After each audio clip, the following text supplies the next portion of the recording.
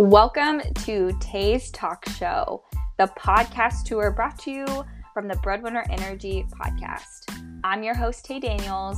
Stay tuned because we are going to be dropping 20 new episodes over the span of 31 days. You're listening to Tay's Talk Show. Let's get into it. Welcome back to Tay's Talk Show.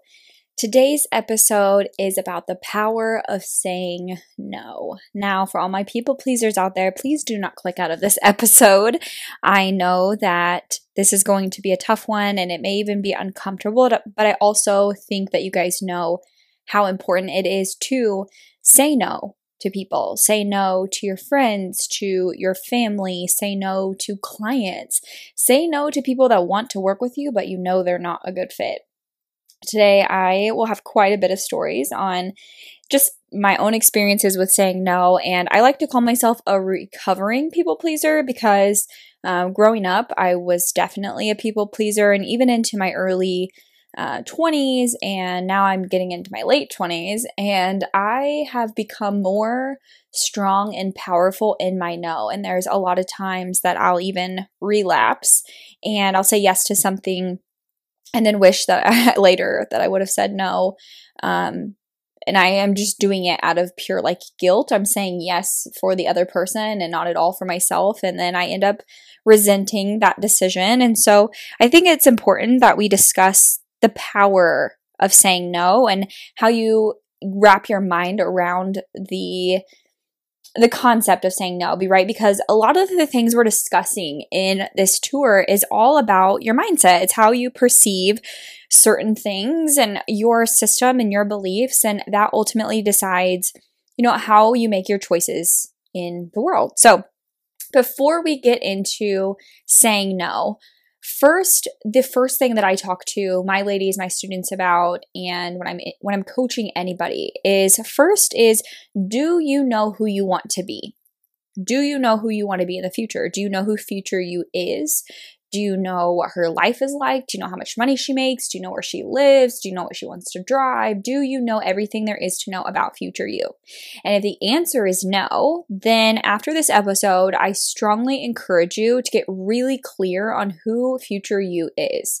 Again, what does she do for work? How much money does she make? Is she married? Does she have kids? Where does she live? All the things.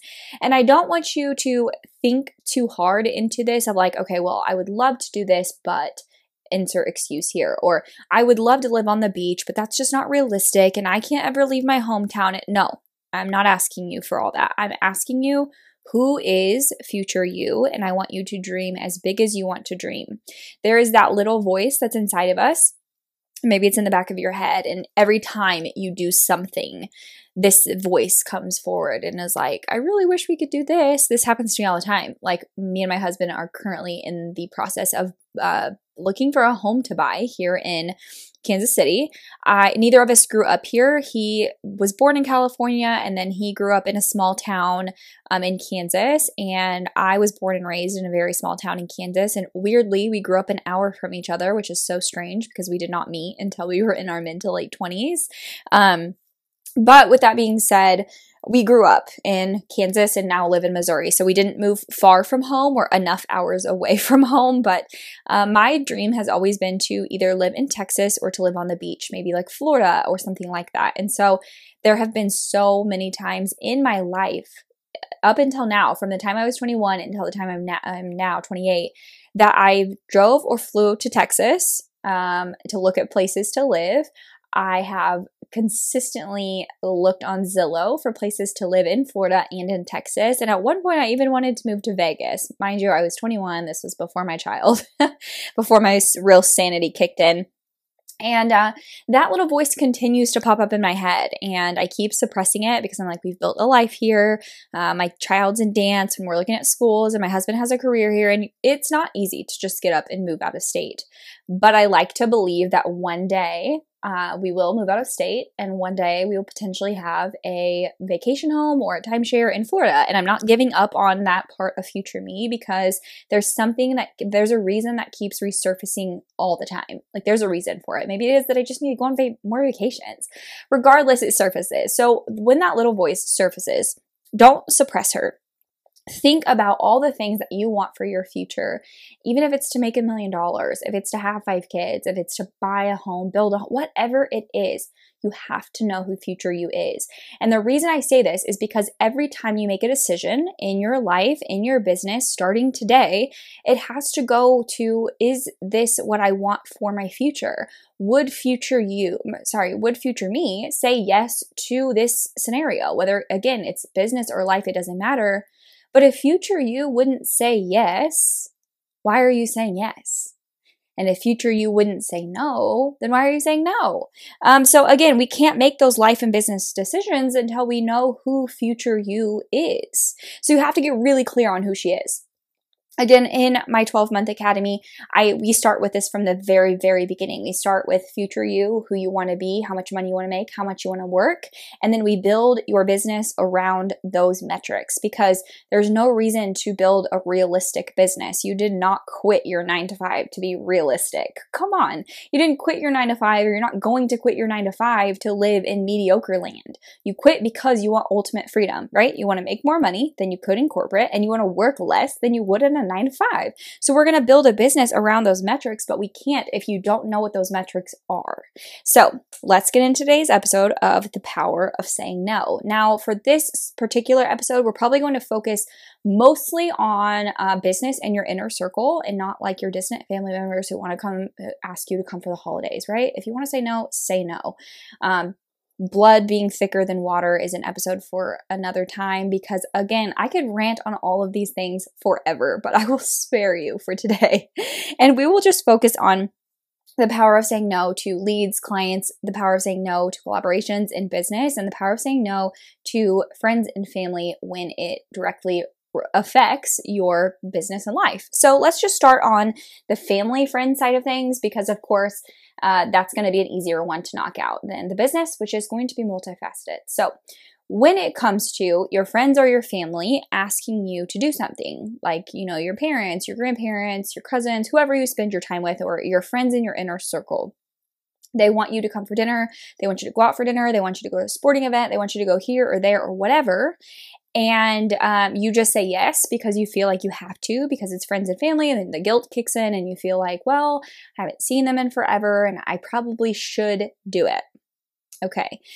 So with that being said, if it is going to affect your first circle, your kids, your spouse, the way that you guys are going to be living in your home, maybe the answer should be no. I mean, obviously, if these people are toxic and affecting your home life, that's a conversation for another day. But maybe being around certain people in general should always be a no. Because, right, the people that we keep in our inner circle is not only a direct reflection of ourselves, but it also affects how we operate. It affects the decisions we make. It affects our belief systems. So we want to keep an inner circle of people, friends, family, doesn't matter. Some of my best friends are more family to me than my own bloodline, and I am fine with that. I actually prefer that. I've created that specific circle of people that I like and know and trust and love, who care about me mutually, over people who treat me like shit just because we're blood.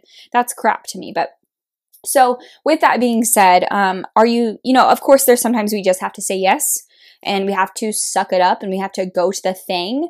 But if you're doing this on a consistent basis and you're procrastinating work or your business or that free time that you want with your children, it's really going to be good for you to get clear on your priorities.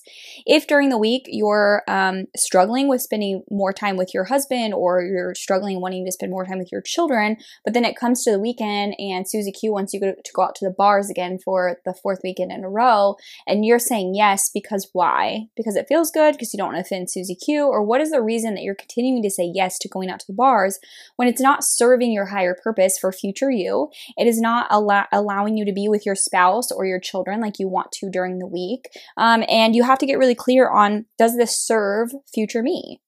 Would future me continue to live this lifestyle? And me living this current lifestyle, is it holding me back from the potential of future me? So that's really easy to determine when it comes to family and friends. Now let's kind of get into the entrepreneur business side of things, because being told no has a really negative connotation, but I actually like being told no because it allows me to have really clear direction on what's next. I'm really a black and white kind of person. I really want things to be yes or no and nowhere in between, because for me, it's very like, it is what it is or it isn't, right? You want to do the thing or you don't. You want to put in the work or you don't. And so for me, when it's a gray area, it's very annoying. So for me, I'm very like, if you tell me no, perfect. Now I have direction to go the opposite direction. If you tell me yes, let's keep going.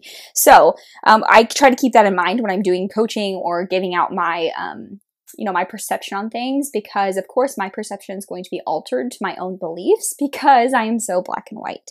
So when someone asks you to do something, specifically like a client, and it's outside of your contract or boundaries, you have to nip it in the butt immediately. If you don't tell them no the first time, they will keep running over you. They will keep asking you to do that thing because you did it once.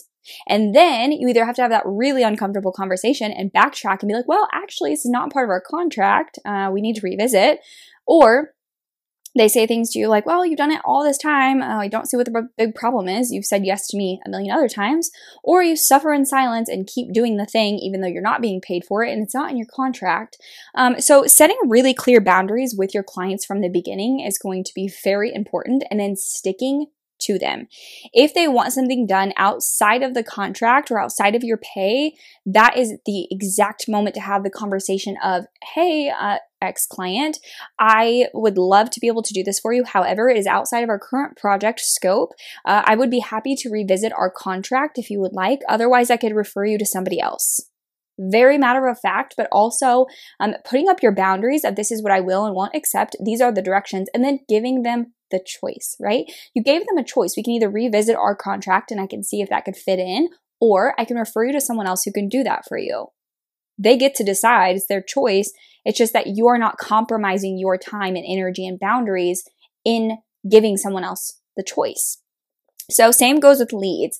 When a lead comes to you more often than not, and as you get seasoned in your business, you're going to know right away if this person is a good fit or not. But if you feel like immediately they're not going to be a good fit, tell them that. And that's going to not only be a gut punch for them to be like, oh, wow, I don't even qualify to work with this person, but also it's going to save you. And this is the thing, when that gut reaction comes up, and then we ignore it because we're like, oh, well, I really need the money. I really need this project. It never gets better. Those clients typically become nightmares. As I became seasoned in my virtual assistant agency, I had a wedding professional reach out to me, and she wanted XYZ services that were a little bit outside my scope. But at this point, I had subcontractors working for me because I was at capacity. So basically what would happen is they would come to me, I would do a fitting call, and then I would say, okay, based on what you need, this is how much it would be every single month, and I'm going to pair you with this particular virtual assistant on my team. Then once the contract's signed, I pair them. Okay, so when someone would come to me and I immediately knew this is not a good fit for my agency, I would not take it because of money. I wouldn't even do this to my virtual assistants, because if I wouldn't want to work with them, I'm not going to ask my team to work with someone like this and compromise our values over someone. And so I could tell she was trying to be really pushy and more of like she needed an employee, not a contractor, because she really just wanted to boss them around and tell them what to do, which is what you do with employees and not contractors. And so I straight up told her, I said, look, we're not a good fit and I will not work with you. And these are the reasons why. And I listed them out very clearly. And I said, however, I do think that if you want this to fit within what you're looking for, you should either hire an employee or you could find a contractor, but you need to realize if you're going to work with a contractor that you do not have power over their schedule. You don't have power over the things that she was asking for. And she kind of calmed her tone down after that. She became a little more softer. But I think for her, it was wow. Like I think she really kind of understood, like, I can't continue to treat people this way. I mean, obviously not in full, like she probably didn't have like a full circle moment. But then me telling her no felt so good. I felt like I had stepped into my higher purpose, and I felt like, wow, like I'm really growing up. I am really at the point where I get to tell people no. I get to tell people no that I don't want to work with them. And I'm in a position where I can only say yes to my best fun, dreamy clients. And now in my agency, because I now have a coaching business, I only say yes to my favorite clients. I only say yes to the people that I want to work with. Same goes for the academy.